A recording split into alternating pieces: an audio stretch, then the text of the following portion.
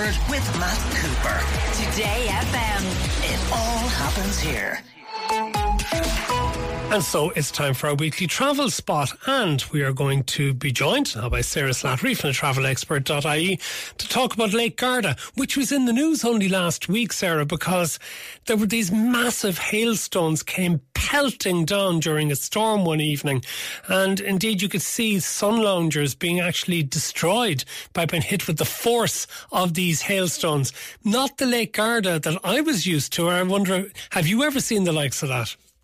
No, I haven't. I think that every time we look at the weather at the moment, everywhere there's just extremes, isn't there? Yeah, I saw that. I couldn't believe it. And that afternoon, apparently, it was like blue skies. So, yeah, it's impossible to know what's happening really at the moment. Okay, just locate Lake Garda within Italy for people who may not have been there. Yeah, it's up the north of Italy, and it's close at the base of the Italian Alps, actually, and it's Italy's largest lake. And contrary to what we were just talking about, generally speaking, it has its own kind of microclimate. So whilst it does get, can be very hot in July, August, it has this cooling winds that flow over the lake during the day. In the morning, they can be quite strong. And in the afternoon, then there's a sort of a south wind that makes it a little bit calmer. So even when you do get those hot temperatures, it tends to have that nice cool breeze. And it's that cool breeze that attracts so many sports, elite sports. It's fantastic for water sports, for surfing, for sailing, for all those kind of things. So that's quite a common theme throughout why a lot of people visit. It also has some enormous caravan parks, doesn't it? And chalet parks where families in particular, love for the holidays. Yeah, it's funny. Years ago when we spoke of Lake Garda, you'd kind of think it would be more suitable for like an older couple or something like that. But it's so popular with families now, and exactly for that reason, Matt, because when you think of Italy and trying to get accommodation for families, it's not that easy. Throughout, there isn't that many kind of holiday resorts that cater specifically for families, but there's so many great campsites up there near Lake Garda. You've also got Garda Land, which is Italy's biggest theme park and one of Europe's best. It's expanding all the time. There's Peppa Pig Land and Legoland and all sorts of things there now. So that whole area has gone very, very popular with families. But I know it probably sounds like a bit of a cliche, but Garda is one of those places that, like, it suits kind of everybody. It still suits the couples looking for the pretty towns and the nice food and the scenic views, but it's good for families as well. I have a little tip for people who might want to go with their kids to Garda Land. Something we did a few years ago is to go at around 6 o'clock in the evening. There's reduced prices after 6 o'clock and it is cooled down. The queues aren't anywhere near as long as they would be during the day, and you can get to go on loads of the rides before it closes at 10 o'clock. We had a fantastic time in Garda Land doing it that way, going that little bit later and making it a bit cheaper for the 7 of us at the one time as well. The lake itself is actually terrific to go out on as well. That's something else we did, went out on a small boat taking us out. And what other water sports are there available to people? Yeah, I agree with you on the boats, and it's such a nice way to get around rather than driving around the lake, just to go to all the different towns. There's so many. You can get private boat trips, you can get ferries, you can do lots of different things. There's over 50 towns and villages on the lake, which I was a bit amazed when I knew there was a lot. I didn't realise it was over 50. So there's so many different places to explore there. But yeah, the water sports is huge. And whilst a lot of people think of it as, as I said, this relaxing place to enjoy food and views, the active adventure sports is what's really, really popular there at the moment.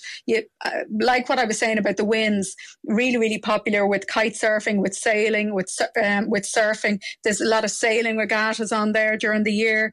And then you've got, another one that was a surprise for me apparently it's brilliant for scuba divers as well. You've got remains of World War II tanks at the bottom of the lake, and apparently it's one of the best places in Italy to go scuba diving. So for any type of water sport you want, you can certainly get it in Lake Garda, as well as the more relaxed type, the pedalos and the canoes and supping and all those kind of things as well. And then if you were to take sort of day trips on the boat, what sort of places can you visit in Lake Garda? Yeah, well, I mean, there's so many, as I said, there's God, 50 now, but I picked a couple. I don't know if you went to Sirmione, but I thought that was one of the prettiest places. I think if you just had to pick one place, I'd probably choose there. It's right at the very south of the lake, and it juts out into a little peninsula. It's a medieval town, and it's gorgeous to just walk around. But it's got this one of Italy's best preserved castles there called Scalagero Castle. It looks straight out of a Disney movie. It's incredible.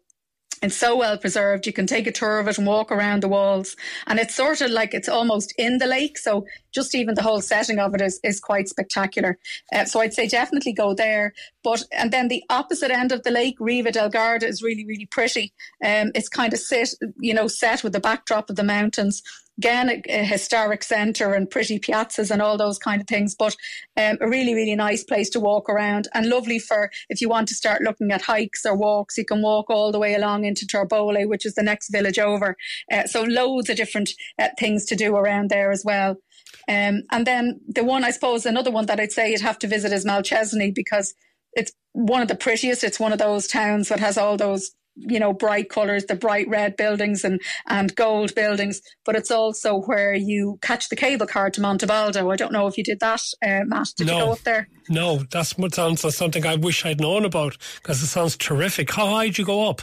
You go up to 1,800 metres and within minutes, and a lot of people just go for the views, just to get those views of Lake Garda. But when you get up there, you'll see people paragliding off the top of it.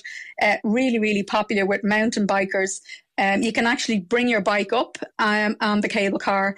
You might have to pre-book that, I think, and then you can bike down, so you don't have to go up. You can just do it one way. So really popular with just hiking, with mountain bikers, and with paragliders. But just even to catch the views, it's definitely worth a visit. And you've got that town of Malchesney there as well, just so you've kind of got both to see. So I'd say definitely make a visit, make a tip to go there. Yeah, mountain biking mightn't be for everyone, but if you do want to go cycling, do they have multiple cycle paths available? They do, and funny, one of the talks of I remember during lockdown and COVID, these videos going around about this cycle path around Lake Garda, and it looked stunning. Everyone was dreaming of escaping there.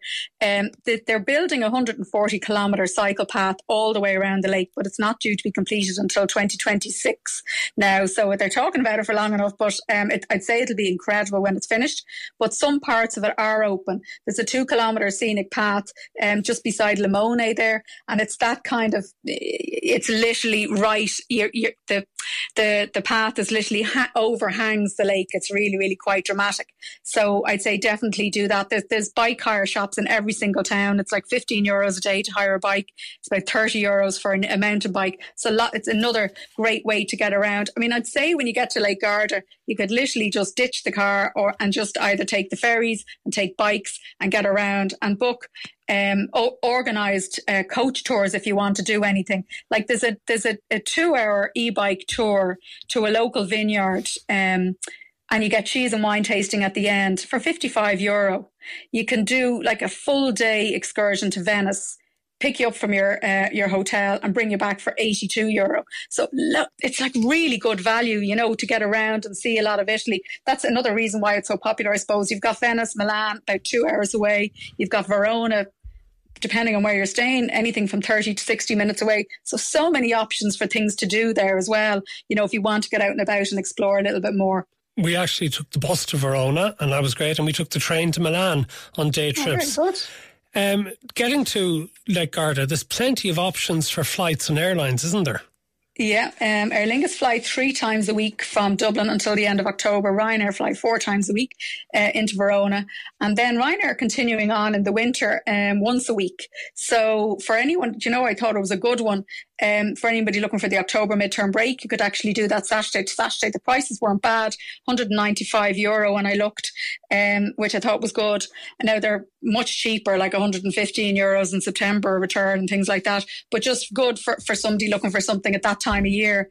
But there's also flights to Bergamo from Knock and from Cork, a little bit further away, 75 to 90 minute transfer, but still very accessible. And especially for people looking for something from the regional airports as well. Like there's a huge choice, very, very, very accessible destination. The Last Word with Matt Cooper. Weekdays from 4:30. Today.